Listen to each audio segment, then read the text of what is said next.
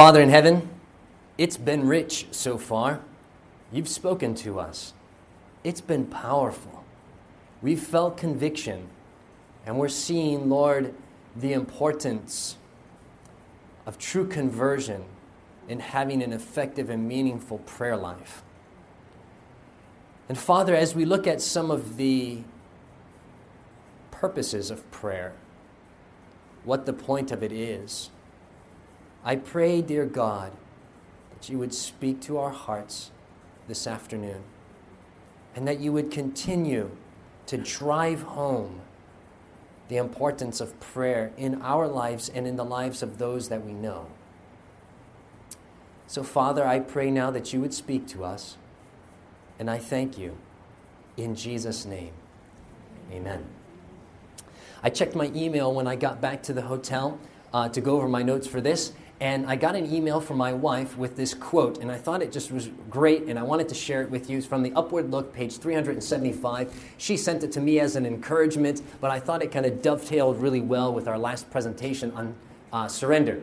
She says this: God desires us to trust implicitly in Him, and if it is for our good and His name's glory to do the work, it will be done. The work of surrender will be done because it is in accordance with His honor and glory. Ellen White goes on and she says, we are to wait. The power of the Lord is what? Wow, what a promise. The power of the Lord is limitless. We poor mortals need to purify our souls, that when the Lord works for us, it will not ruin us. You know, oftentimes when we experience the power of God in our lives, it can be a means of leading us astray. And that's why she's saying that it might not ruin us when the power of God is manifested in our life. But I really like that one little line right there. The power of the Lord is limitless. When it comes to surrender in our lives, when it comes to answered prayers, the power of the Lord is limitless. What Bible text are we going to memorize? Anybody know where it's found? Has anybody memorized it yet? Still working on it?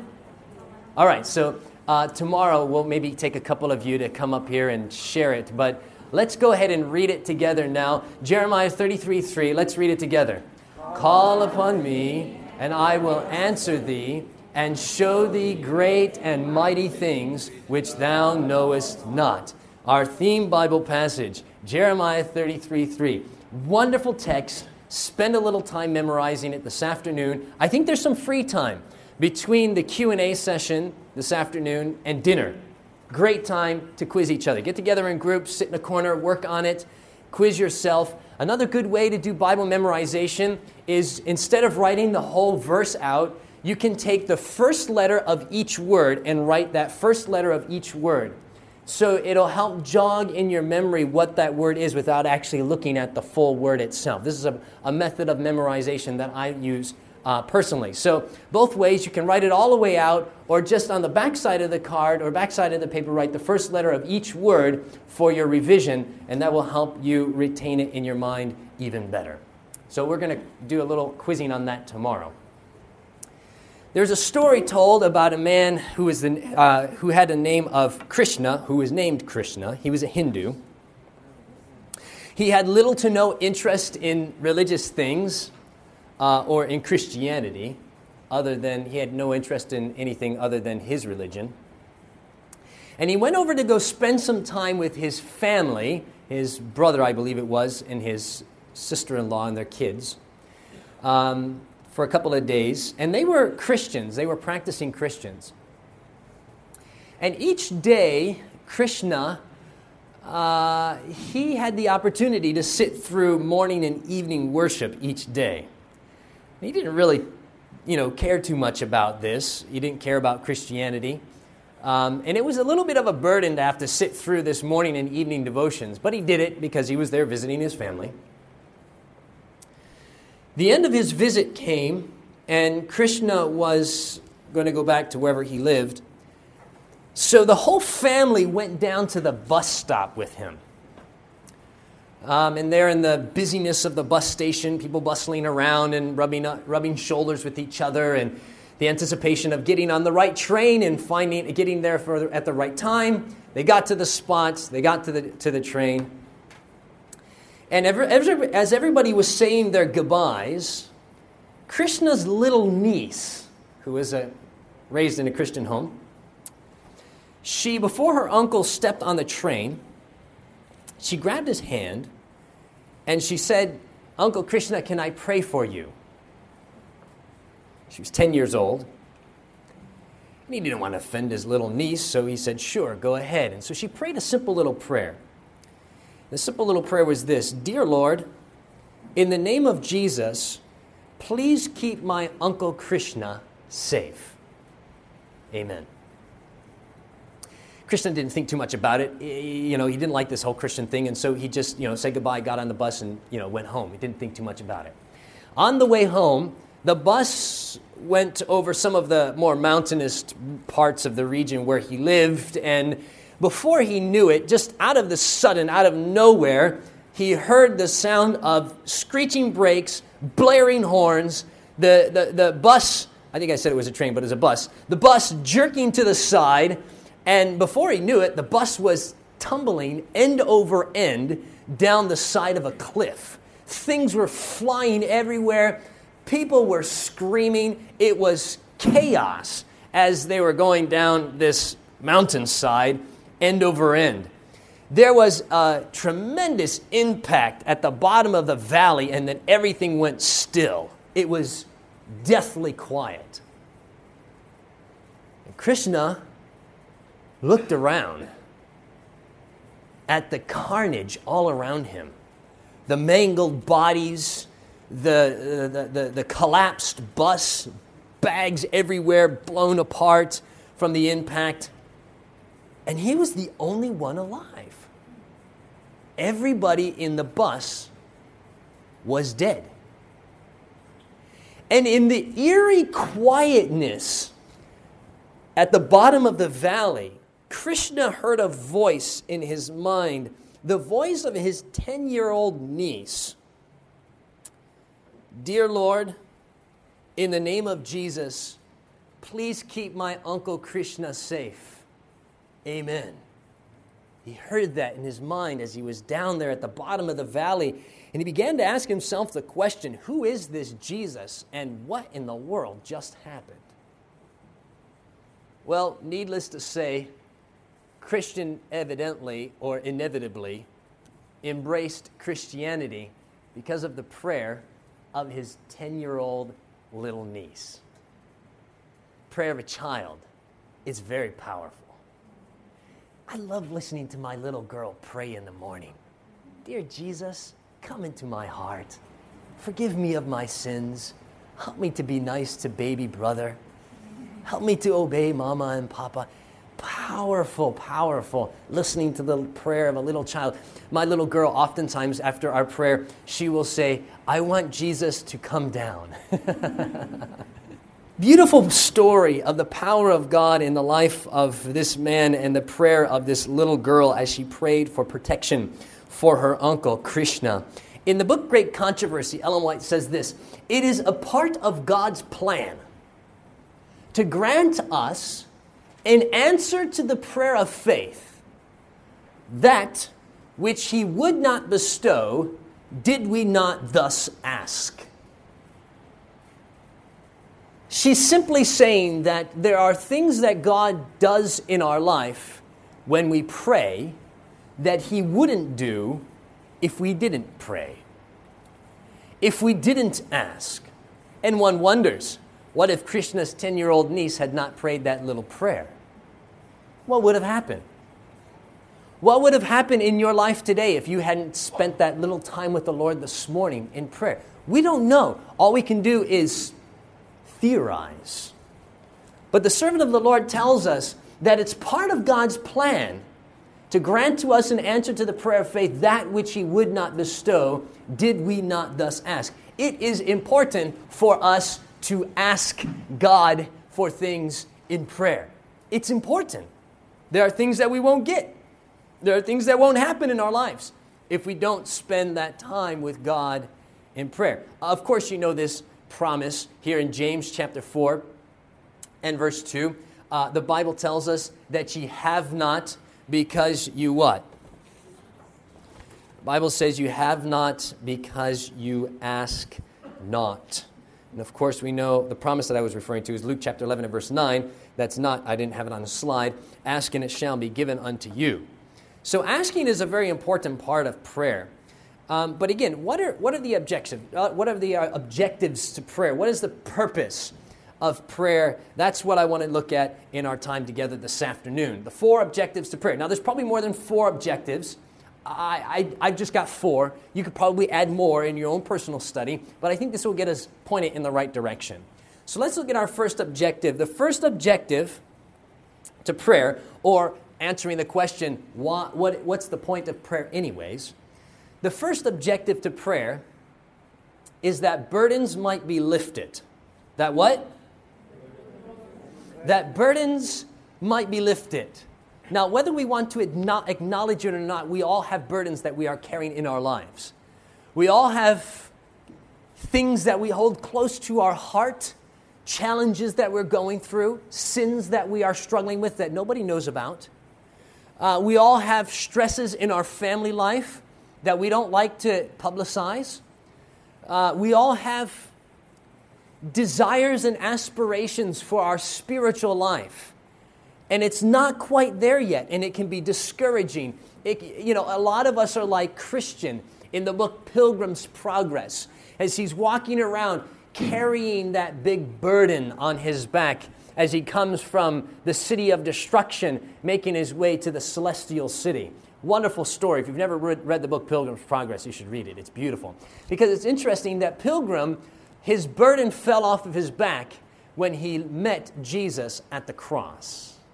And there's some very significant spiritual implications to that, which we won't take the time to delve into. But nonetheless, we're all carrying burdens as Christian did. Whatever those burdens might be, the Lord wants to lift those burdens as we come to Him in prayer in the morning. He doesn't want us to have to carry those burdens with us throughout our daily life. He doesn't want us to carry those burdens day after day after day. He wants them to be lifted. And how much more effectively will we be able to work for God if we allow Him to lift the burdens that we are carrying on our back every single morning? Amen. Oh, we would be so much more effective if He can lift those burdens, and He wants to. And this is one of the objectives to prayer. 1 Peter chapter 5 and verse 7, the Bible says, casting all your care upon Him, for He what? He careth for you. The concept of casting your care upon Him literally means, it literally means to throw upon or to place upon. So it's like you're throwing, you're casting, you're placing all of your cares, your burdens, your discouragement, your trials, you're casting them upon Him. He says, I will carry them for you. Just give them to me. Casting all of our cares upon Him, for He cares for us. Matthew chapter 11 and verse 28, of course we know this passage. Come unto me, all ye that labor and are heavy laden, and I will give you what? Rest. I will give you rest, Jesus tells us.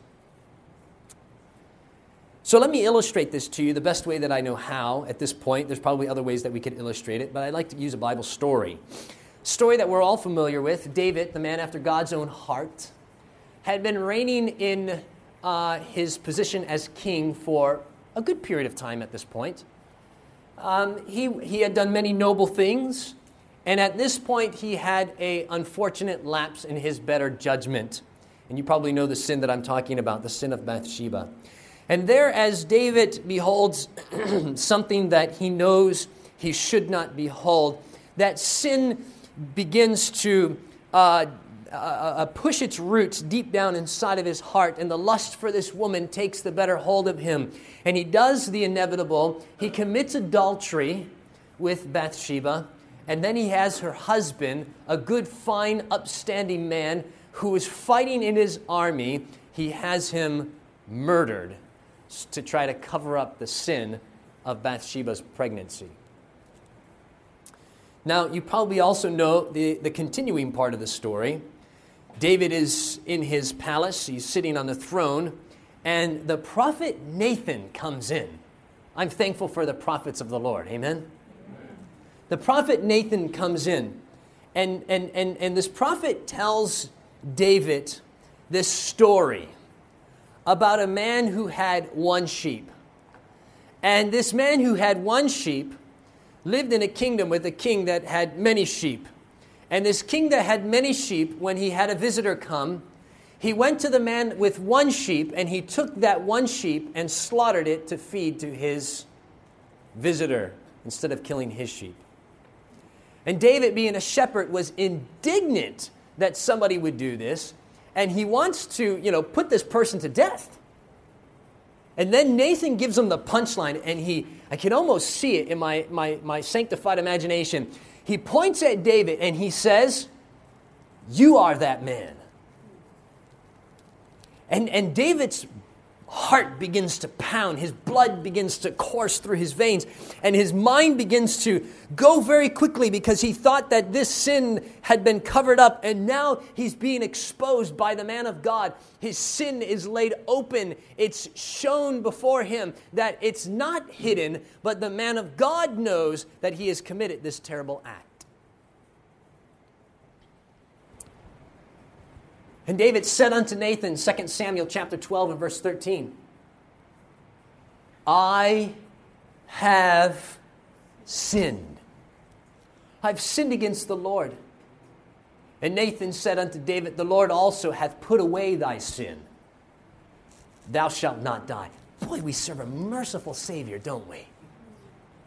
David deserved to die. He had so much knowledge in his mind. He had so much truth in his mind. He knew what he was doing was wrong, but he went ahead and did it anyways. But the thing I want to emphasize is this. When Nathan pointed to David and he said, "You are the man," and revealed that sin in David's life, David did not try to make an excuse for his sin. But what did he say? "I've sinned." Don't try to cover up your sins by making excuses. Don't try to come up with some fancy reason for why this has happened, because of family, because of heritage, because of culture, because of this, because of that. Put it all to the side and allow yourself to be laid open before God and acknowledge the fact that you are a sinner.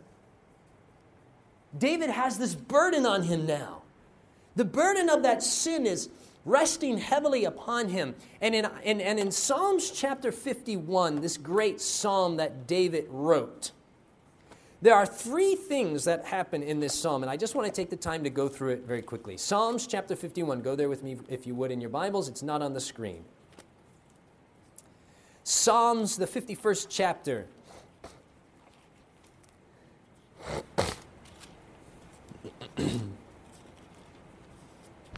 Psalms chapter 51. And I want you to notice the progression in this prayer. Remember, we're looking at the objectives to prayer. Objective number one, that burdens might be lifted. At this point, David is being pressed down with the burden and the weight of that sin that he had committed. The sin of adultery, the sin of murder. He's now got that laying on him. The first thing that happens in Psalms chapter 51 in verses 1 through 4 is we find David's plea for forgiveness. Listen to this. "Have mercy upon me, O God, according to thy loving kindness. According to the multitude of thy tender mercies, blot out my transgression." Listen to the language he's using here. "Blot out my transgression. Wash me thoroughly of mine iniquity, and cleanse me from my" what? "Cleanse me of my sin. For I acknowledge my transgression, and my sin is ever before me. Against thee only have I sinned and done this evil in thy sight, that thou mayest be justified when thou speakest, and be clear when thou judgest." It is obvious here that David is pleading for forgiveness.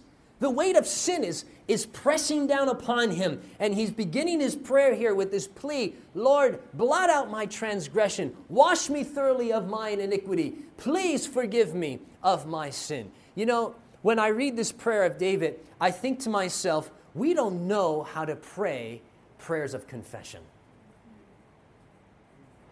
We just simply say, Lord, please forgive me for my sins. And that's it. We don't understand the hideousness of sin and what it does to our relationship with God.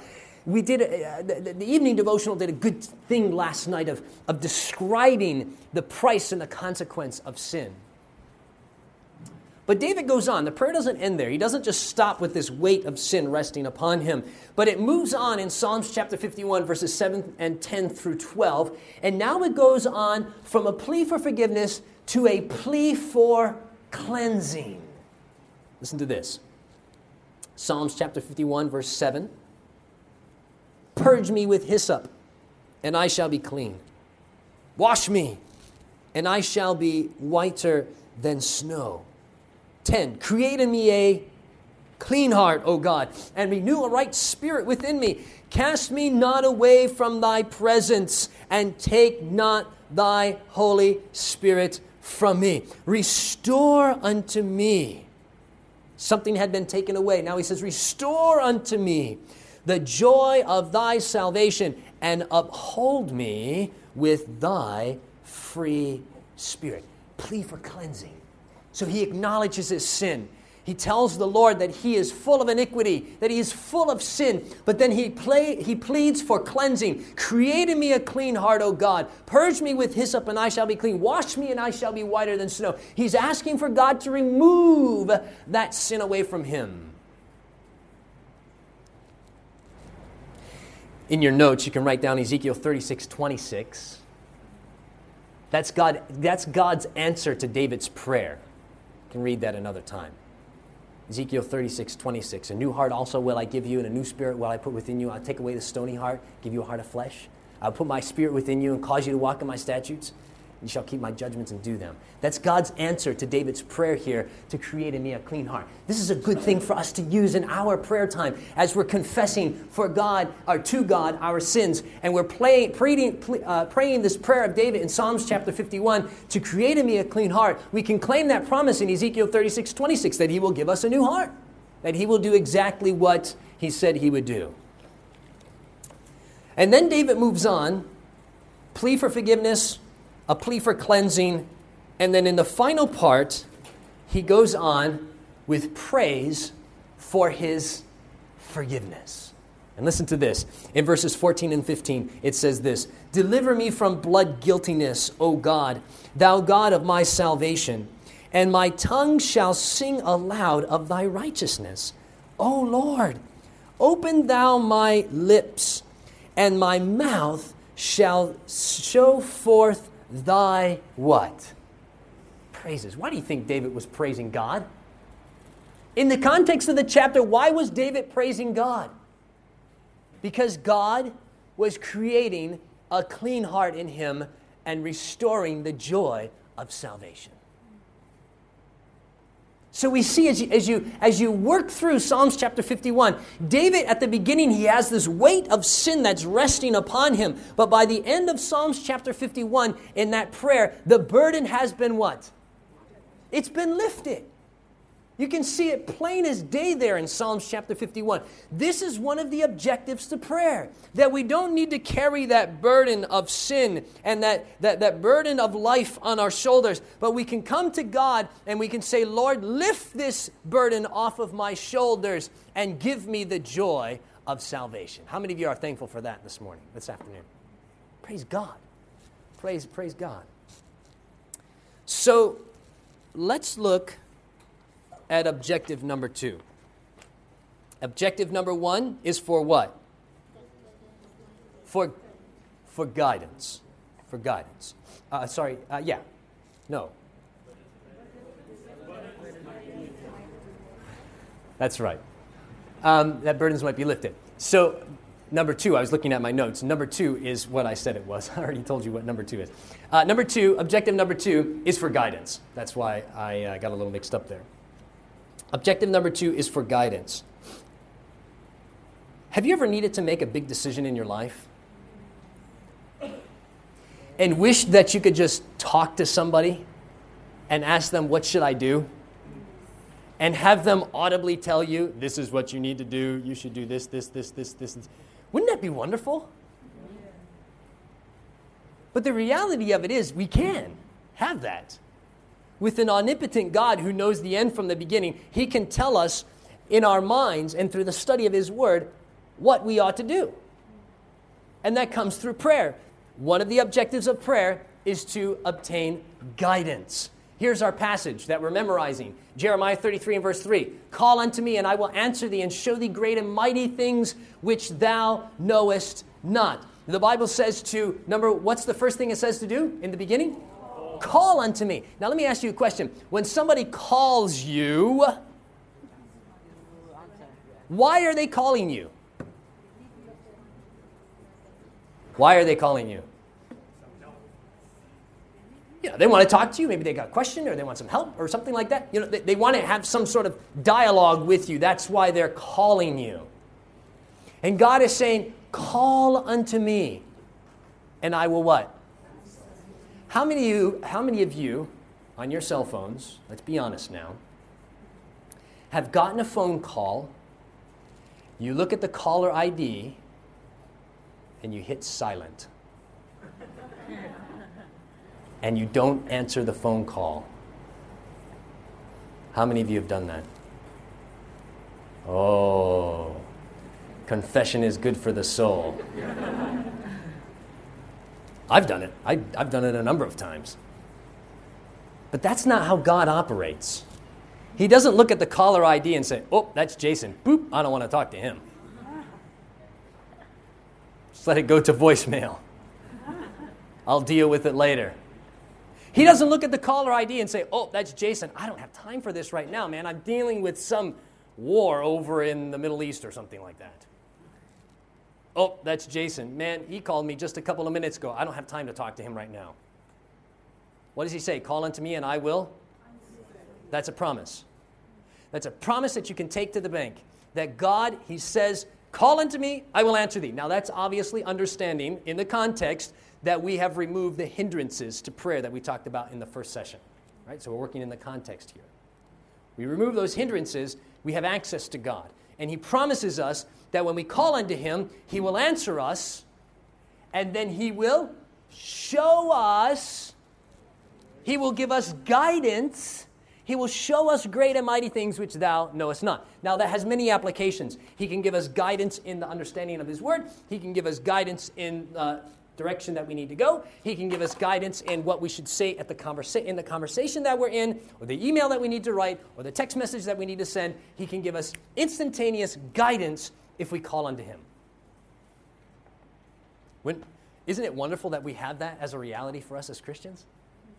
That we can just pause and say, okay, Lord, you promised, call unto me, I will answer thee, show thee great and mighty things which thou knowest not. Help me right now. And wait, he'll answer that prayer. He'll show you where you need to go, what you need to say, how you need to say it, and all that stuff. One of the earliest experiences in my life of hearing the voice of God happened back in 2003. I was living in England at the time. My mother married somebody from England, and we moved over there. And I had just gotten back from attending a 4-month training course in the States. It was December time, and I was home for a little short vacation, couple-week vacation. I was 23 at the time, and I had just gotten my first position in ministry with Amazing Facts, going into full-time ministry. And I was sitting in my room at home at my desk, and I was reading a book called Letters to Young Lovers. Anybody know who wrote that book? Ellen White. She has practical advice for us young people. It's good if we take the time to read it. I was sitting there at my desk and I was reading Letters to Young Lovers, and I had my pen and my ruler out and I was underlining things. And I was praying. Because I understood that my choice of a spouse would make or break my ministry. If I made the wrong decision, that was it. My ministry would be out the window. I wanted to make the right decision or not have it at all. And so I was trying to get as much advice as I could and reading through this and soaking all of this information in. And that night I finished my reading and I was getting ready to go to bed.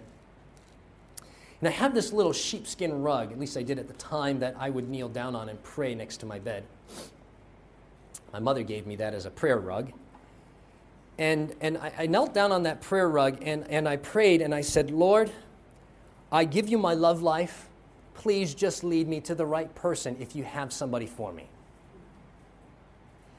Now, just a couple of weeks before, I had met my wife, her sister, and another friend of theirs. And I'd been thinking, because I noticed there were some good qualities in these three young ladies, and I've been praying through this. And I prayed and I said, Lord, please just make it clear to me what your will is for me in this area of my life.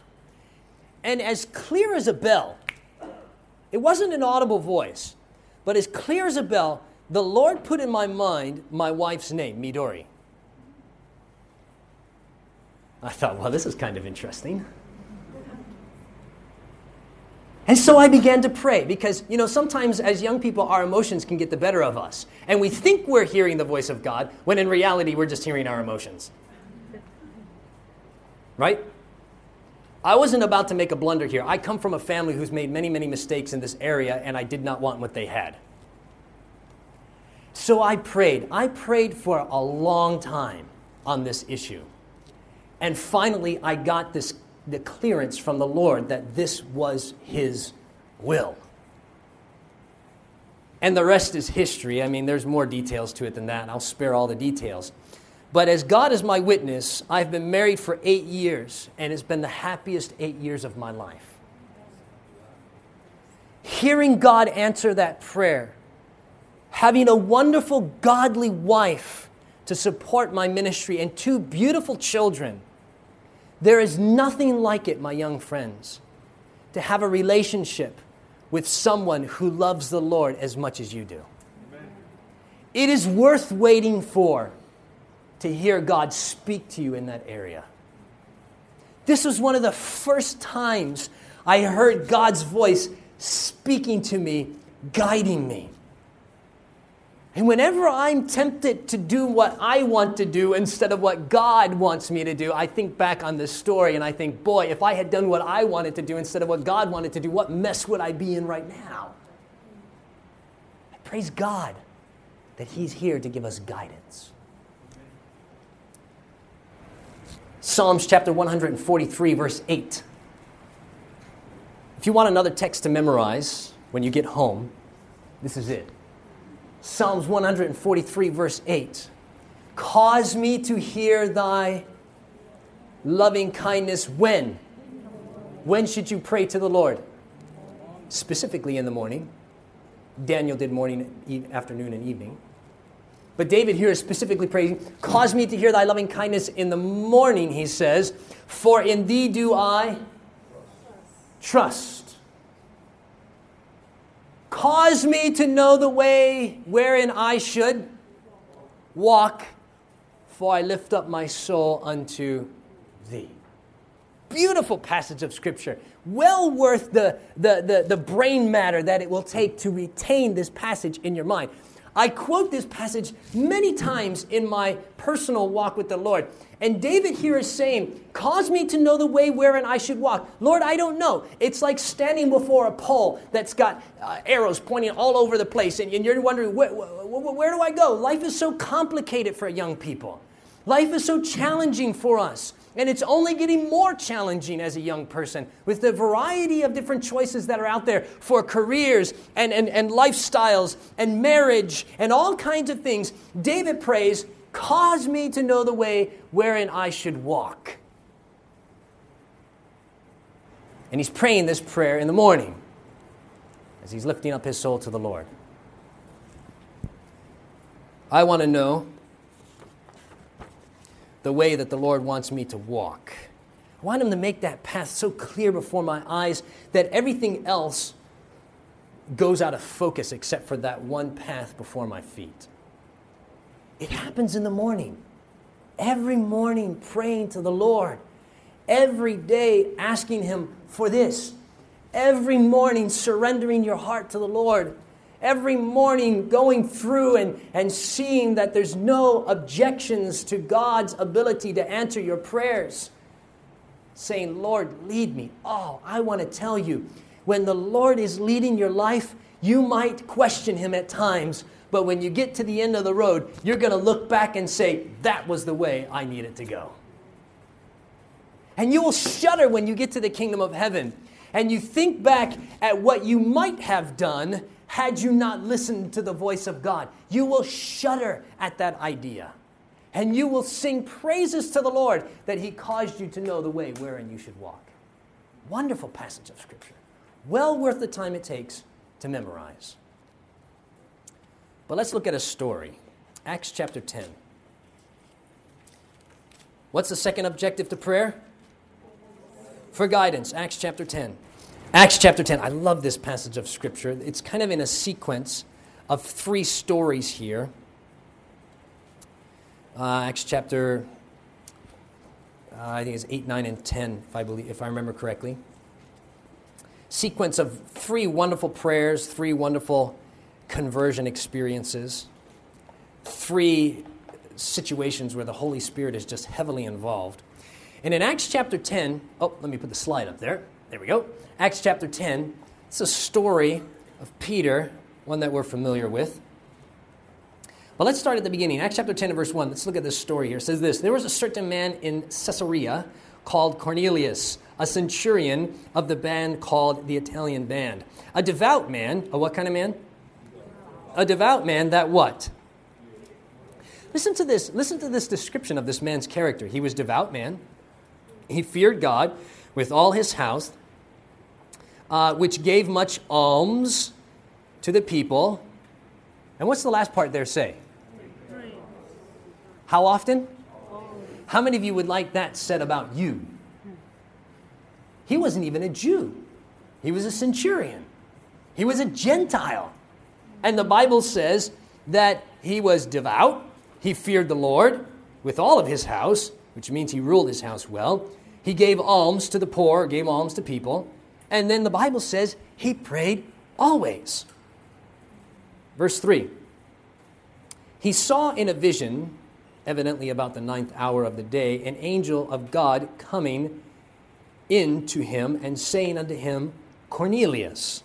Now, if you read this story in Acts of the Apostles, Ellen White actually tells us that it was while he was in prayer. The Bible kind of insinuates this, but she makes it explicit. It was while he was in prayer. He was praying.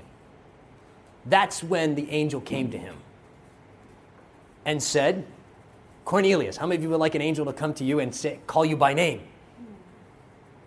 Daniel had that in Daniel chapter 9. Gentile here, Cornelius in Acts chapter 10. Cornelius. Verse 4.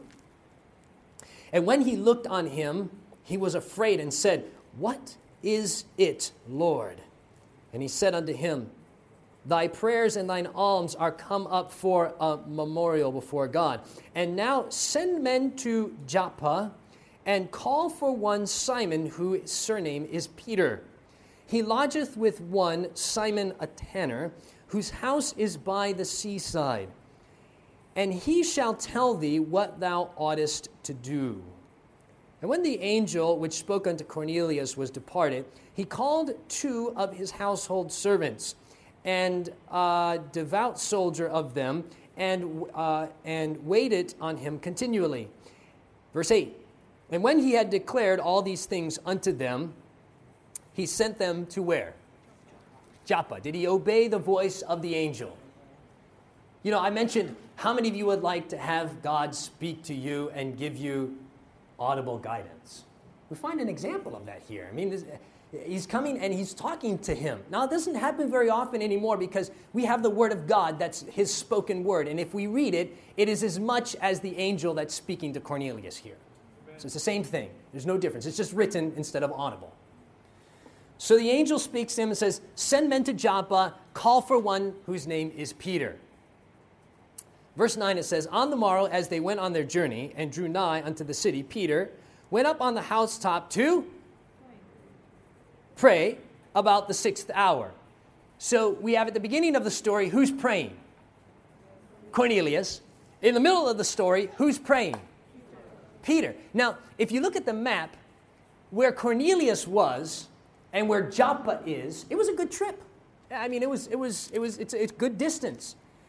And Cornelius evidently had this prayer, a couple of days prior, a good time before Peter is walking up on top of the house to pray. But nonetheless, God is moving in the lives of two men that are separated from each other geographically, and he's speaking to them in their what?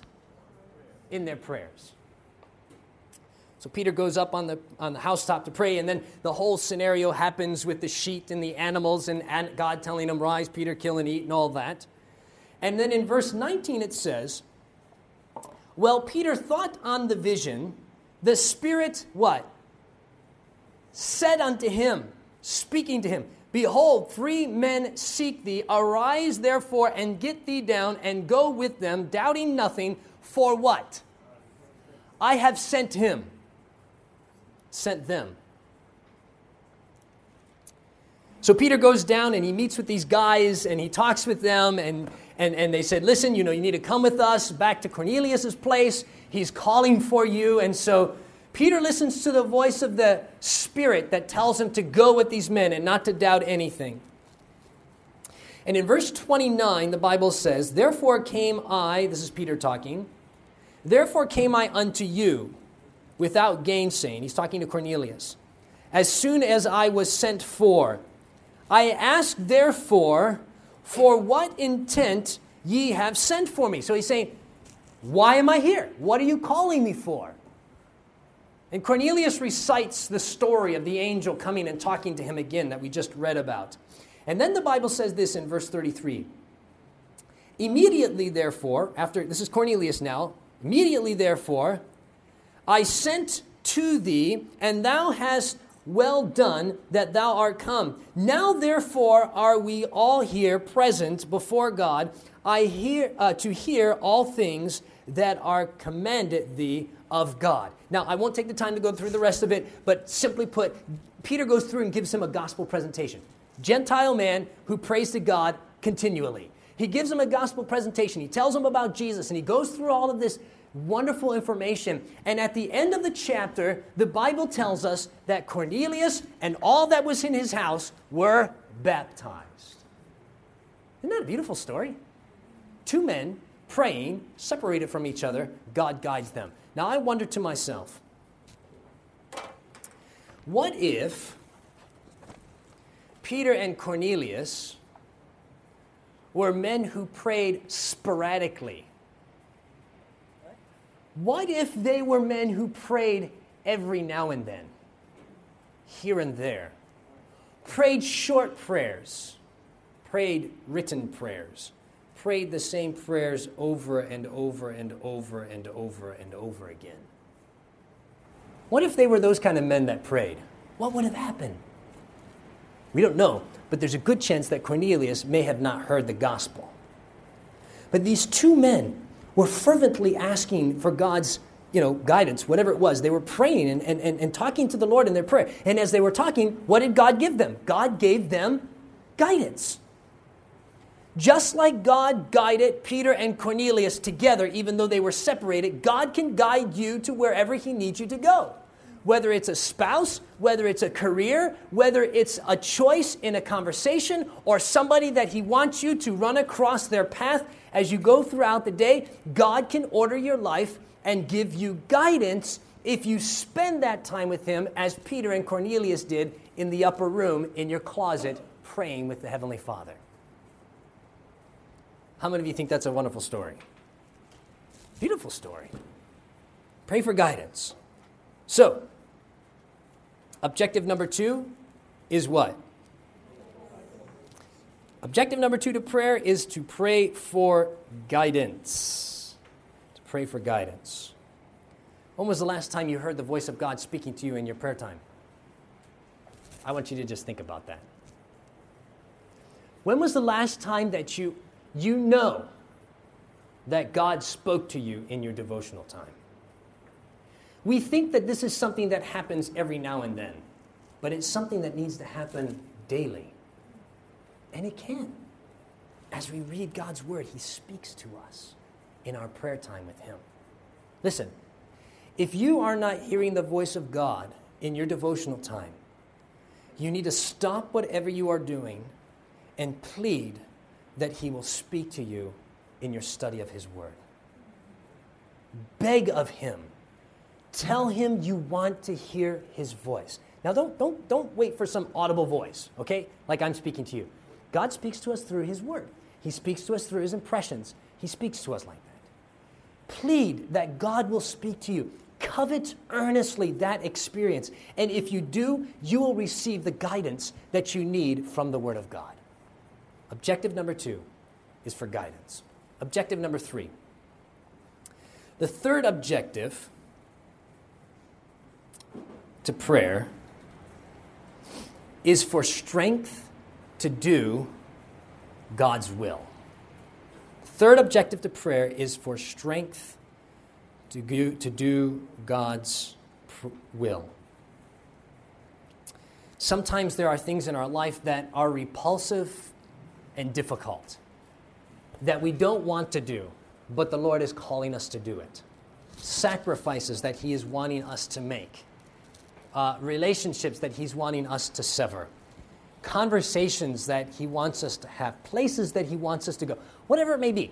There are things in our life that are challenging and difficult. But God can give us the strength to do His will as we enter into our prayer closet together with Him. As we enter into the audience chamber of God, there we will find the strength to perform the will of God. But the opposite is true as well. If we don't enter into the prayer chamber with God each morning, we will not find the guidance that we need and the strength that we need to do the will of God. Are you all following me here? Okay? So we're praying for God to give us strength now to do His will, to take up His cross, to take up the cross and to follow Him. Now I want to give you just a quick example of this in the Bible. Matthew chapter 26, verses 36 through 38 and 40 and 41. This is the Garden of Gethsemane again, part of the story that hasn't been talked about so far. It says this, "Then cometh Jesus with them unto a place called Gethsemane, and saith unto the disciples, Sit ye here while I go and pray yonder. And He took with Him Peter and the 2 sons of Zebedee, and began to be sorrowful and very heavy. Then said He unto them, My soul is exceeding sorrowful, even unto death. Tarry ye here, and what? Watch with me." Jesus was telling His disciples to do what? To watch or to pray. We know that. He was telling them to pray. Pray. Spend some time in prayer here in the Garden of Gethsemane. So the question that I ask is, why did Jesus tell the disciples to watch? Why did Jesus tell the disciples to pray? Why here in the Garden of Gethsemane did Jesus tell them to watch and pray? That's right. The Bible goes on and it says this, "And He cometh unto the disciples and findeth them asleep. And He said unto Peter, What, could ye not watch with me 1 hour? Watch and pray, that ye enter not into temptation. The spirit indeed is willing, but the flesh is" what? Weak. Jesus was telling His disciples to pray so that they would find the strength to do His will. When the hour of crisis came, when the hour of difficulty came, if they had put the time in prayer, invested in time in prayer, they would have found the strength necessary to resist the temptation that would come their way. Unfortunately, they slept through the whole thing. And Ellen White tells us this in the book Desire of Ages, page 713. She says, "It was in sleeping when Jesus bade them watch and pray that Peter had prepared the way for his what? For his what? For his great sin." What prepared the way for his great sin? You know what? Sleeping in the morning prepares the way for your great sin in the day. If you sleep away those hours of prayer, that time of prayer, you are no better than Peter. You are preparing the way for the great sin in your life. She says it was in sleeping, when Jesus bade them watch and pray, that Peter prepared the way for his great sin. All the disciples, by sleeping in that critical hour, sustained a what? A great loss. When they slept, what did they sustain? When you sleep in the morning and you don't spend that time in Bible study and prayer, you are sustaining a great loss. You're preparing the way for the great sin in your life, and you are sustaining a great loss. She goes on. Christ knew the fiery ordeal through which they were to pass. He knew how Satan would work to paralyze their senses, that they might be unready for the trial. Therefore, it was that he gave them warning. Warn them. And he's warning us now. Don't sleep in. Don't sleep those hours away. You need to get a full 8 hours of sleep. But don't sleep in the morning. If your schedule is so busy that you can't get 8 hours of sleep, knock something off in the evening, go to bed early, but don't cut off your prayer and Bible study time in the morning. If you do, you're preparing the way for the great sin. You are preparing the way for great loss. It was in sleeping that happened. She concludes by saying this. Had those hours in the garden been spent in watching and prayer? Let me just say something here real quick. I don't want to forget this. When we read the story of Gethsemane, we look at the 3 prayers of Jesus, we think it kind of goes boom, boom, boom, and it's done. But Ellen White makes it very clear that time in the garden, that was hours of prayer that was spent. Jesus didn't just pray a few short little prayers and then, all of a sudden had supernatural strength to, take on this trial before him.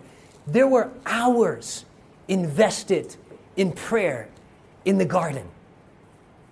One wonders if the 3 short prayers that were written in the Gospels were only the 3 short prayers that the disciples heard in between their time of sleep.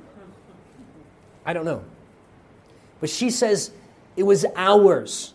She says, had those hours in the garden been spent in watching and prayer, Peter would not have been left to depend upon his own feeble strength. He would not have denied his Lord. He would not have denied his Lord if he had done what? Prayed instead of sleeping. Now, Ellen White tells us, I think it's in the book Desire of Ages, but she tells us that the sleeping disciples are a representation of the sleeping church in the last days. Specifically talking about the Garden of Gethsemane. The sleeping disciples are a representation of a sleeping church in the last days. So there's a lot of parallels there. I'll let you unpack that in your devotional time. But she tells us that if he had spent that time in the garden watching and praying, that he would not have denied his Lord. He would not have committed that great sin. We can say the same thing. If we spend that time with the Lord in prayer, seeking guidance, seeking strength to do his will, it will help us not fall into those great sins that we so easily fall into day after day. God kind of gives us guidance to keep us away and to do his will, to keep us away from temptation and to do his will.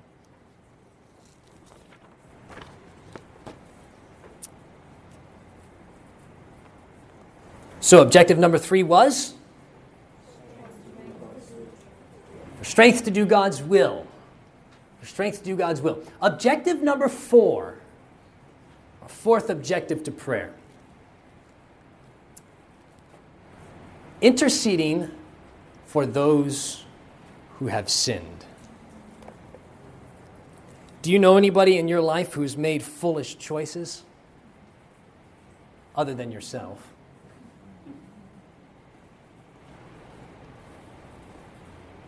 Do you know of people who persist in the path of rebellion when you know that the Lord is speaking to them some way and somehow? Do you know people like that in your life? Yes or no? I ask you the question, are you praying for them? Now, I'm not talking about the little prayer at the end, Lord, please be with so-and-so, ... amen, bye-bye. Those are okay when you're in a rush and you don't have the time to expand a little bit more. But I'm talking about agonizing with the Lord to give you that soul for the kingdom of heaven. We had the awesome privilege. Hudson Taylor, the great missionary to China, at a very early age, he learned that the power in the Christian's life is to learn the lesson of how to move the hand of God through prayer. Read the story of Hudson Taylor. Awesome story. The guy was amazing. His prayer life was deep, but he understood the concept that the only way that you are going to move the heart of a man is if you pray to the Lord to move upon that heart. Our words don't have life. Our words are dead. But as we pray for somebody, as we pour out our heart for them, as we ask for the Lord to move upon their life, God will move on their life in a miraculous way as we intercede on their behalf. And he has story after story after story of how he had moved people to conversion, not through the words that he spoke, but through his prayer closet when he prayed together with his Father. Oh, that we would pray more and talk less to those who we know need to give their lives to the Lord. Oh, that we would pray more and talk less for these people. The fourth objective to prayer is intercession. In Exodus chapter 32, there's a story there of the children of Israel's rebellion. Moses had just gotten the 10 Commandments in Mount Sinai. And in the valley, what were the children of Israel doing? They were worshiping the golden calf and having a good time, doing their pagan worship that they did back in Egypt. And Moses comes down, and he has the 10 Commandments in his hand, and he takes them and he throws them down in the ground, and he breaks them as a symbolic depiction of their transgression of God's law. And as they're dancing around this golden calf and doing all of the ritualistic things that go along with idol worship, Moses, in his anger, righteous indignation, throws the 10 Commandments down, breaking them before the people. And God comes to him, and he says this, in Exodus chapter 32 and verse 10, "Now therefore let me alone, that my wrath may wax hot against them, and that I may consume them, and I will make of thee a great nation." I think if we were honest, and God said that to us, we would say, sure, go right ahead. You want to make of me a great nation? Fine with me. You want to kill them? Go ahead. You're God. You can do whatever you want. But Moses had a burden for souls. He loved the children of Israel. He wanted them to have a relationship with God. And so Moses prays this short little prayer, and he says, "And Moses returned unto the Lord and said, Oh, this people have sinned a great sin, and have made them gods of gold. Yet now, if thou wilt forgive their sins, and if not, blot me, I pray thee, out of thy books which thou hast written." I don't think any of us here would have the moral integrity to pray a prayer like that if God had said that to us. But he had a burden for souls. He loved the children of Israel so much. He did not want the wrath of God to come upon them and destroy them. And so he prays for God to forgive them of their sins. Are you praying that God will forgive your family members for their sins? Are you praying that God will work on their hearts and bring them into the kingdom of heaven? Pause and think. What would heaven be like without your mother there, without your father there, without your grandmother there or grandfather there or your best friend? I think to myself and I shudder what heaven would be like if my wife and 2 kids were not there. And that drives me to my knees to pray for their salvation, that God would move in their hearts and make himself real to them so that they can be in the kingdom of heaven one day. We don't experience that type of prayer anymore because we're too selfish in our prayer, praying about ourselves and our own desires. But Moses gives us this beautiful example, praying for the children of Israel's salvation. Listen to this beautiful quote from Medical Ministry, page 244. I love this quote. It says this: "Let the workers grasp the promises of God, saying," we're going to talk about promises of God tomorrow. "Thou hast promised, ask and ye shall receive." Listen to this. "I must have this soul converted to Jesus." What is the prayer? I must have this soul converted to Jesus. And she says, point to the promise, ask and ye shall receive. She goes on. "Select another and still another soul, daily seeking guidance from God, laying everything before him in earnest prayer and working in divine wisdom. As you do this, you will see that God will give the Holy Spirit to convict and the power of truth to convert souls." This is a part of our prayer life that has atrophied so much that it almost doesn't exist anymore. We pray just ... prayers, short little sentence prayers for other people. The majority of the time, we're praying for ourselves. So selfish and narcissistic our prayers have become. But we're opening this up to a new dimension, to pray for other people, to plead that God would give us that soul for his kingdom. Amen. I praise God in my churches that I serve with such a wonderful group of elders, for these good men. Shortly after I got into my district, the head elder in one of my churches, we were talking. We've been visiting our members, and there was a particular person that we had a heavy heart for, and we were talking about what could we do to make a difference in our church.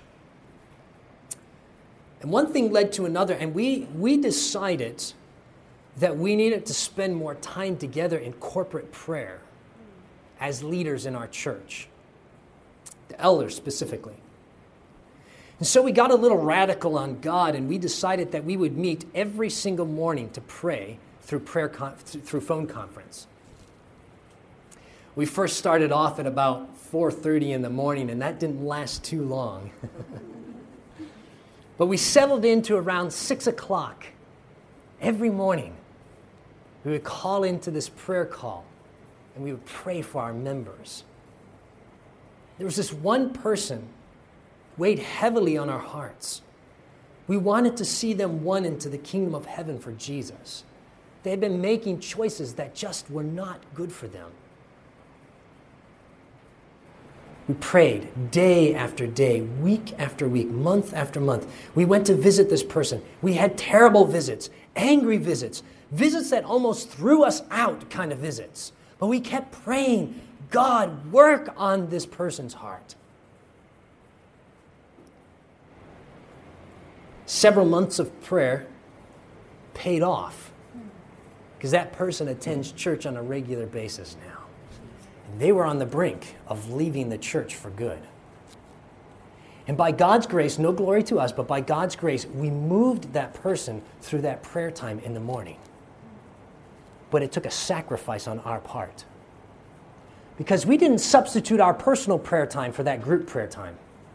This was in addition to our personal prayer time. But if we really love souls that much, we will be willing to donate the time to praying that God would move in their lives. In my other church, we started the same thing. We had several people who were living in sin, and the elders wanted to address this. And I said, I will not step foot in their home until we spend several weeks in prayer for these individuals. We prayed and prayed and prayed and prayed and prayed, and by God's grace, every single one of those situations resolved themselves, and God answered those prayers. Listen, God is looking for people that will intercede on the behalf of others. What are we doing? We think that all we need to do is verbally tell people something and everything's going to be okay. No. Remember, the battleground is in the mind. And after that conversation, we need to pour forth prayers to heaven that God would intercede on the behalf of those people and give them strength and moral integrity to stand up for the truths of God's word. Jesus gave us the example. The Bible tells us that Jesus told Peter, I'm praying for you. If Jesus spent time praying for his disciples, how much more should we follow his example and spend time praying for those that are special in our lives? So let's review. 4 objectives to prayer that we've seen so far. Objective number 1, that burdens might be lifted. Objective number 2, for guidance. Objective number 3, for strength to do God's will. That's right. Objective number 4, what? Intercession for others. These are the 4 objectives. Now again, our objectives. There are other objectives to prayer, but we just take the time to look at 4 of them very quickly together this afternoon. 4 objectives to prayer. Burdens might be lifted, for guidance to do God's will, for strength to do God's will, and then to intercede on the behalf of others. Now tomorrow morning, you don't want to miss tomorrow morning's 2 presentations. Tomorrow morning's 2 presentations, I'm going to give you 8 simple keys from Scripture of things that you can take from the Bible. They're not my concepts. They're from the Bible. 8 simple keys that you can take and plug into your prayer life to make it more powerful, more meaningful, and more practical in your personal life. Okay, so don't miss those morning 2 presentations. They are absolutely powerful. And then for our afternoon presentation, we're going to look at a deeper prayer life. And we're going to look at something that you're not going to want to miss as well. So how much time do we have? We don't have any time. Okay, so this is what we're going to do. I'm going to go ahead and take a couple of minutes, and I want you to get into groups of 2 and have a very short prayer that the Lord will help us to meet these objectives that we've just talked about in our prayer time. Just very quickly, don't make it a long prayer, and then I will close with a final word of prayer, and then we'll be dismissed. So let's go ahead and get into groups of 2 and spend a few moments in prayer, and then I'll have a closing prayer. Lord, we thank you that you place upon us the responsibility to intercede for others, to find guidance, for strength. Thank you, Lord. Thank you for this wonderful gift of prayer. Thank you, Lord, that we can move the arm of omnipotence by entering into the prayer closet and opening our hearts before you as we would to a friend. And Father, I pray that you would continue to enrich our spiritual walk, that you would enrich our prayer lives. And Lord, I pray that by your grace, we can get to the kingdom of heaven one day. And then in panoramic vision, we will see souls won because of the time that we've donated to you in prayer. What a humbling experience that would be. Lord, make it a reality in our lives. Help us, Lord, to pray more and to talk less, to let your Spirit do the work instead of trying to do it ourselves. Thank you for my precious friends here who've come to this workshop.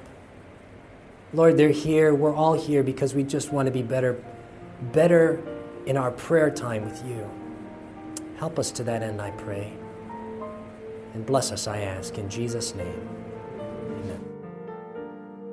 This media was brought to you by Audioverse, a website dedicated to spreading God's Word through free sermon audio and much more. If you would like to know more about Audioverse, or if you would like to listen to more sermons, please visit www.audioverse.org.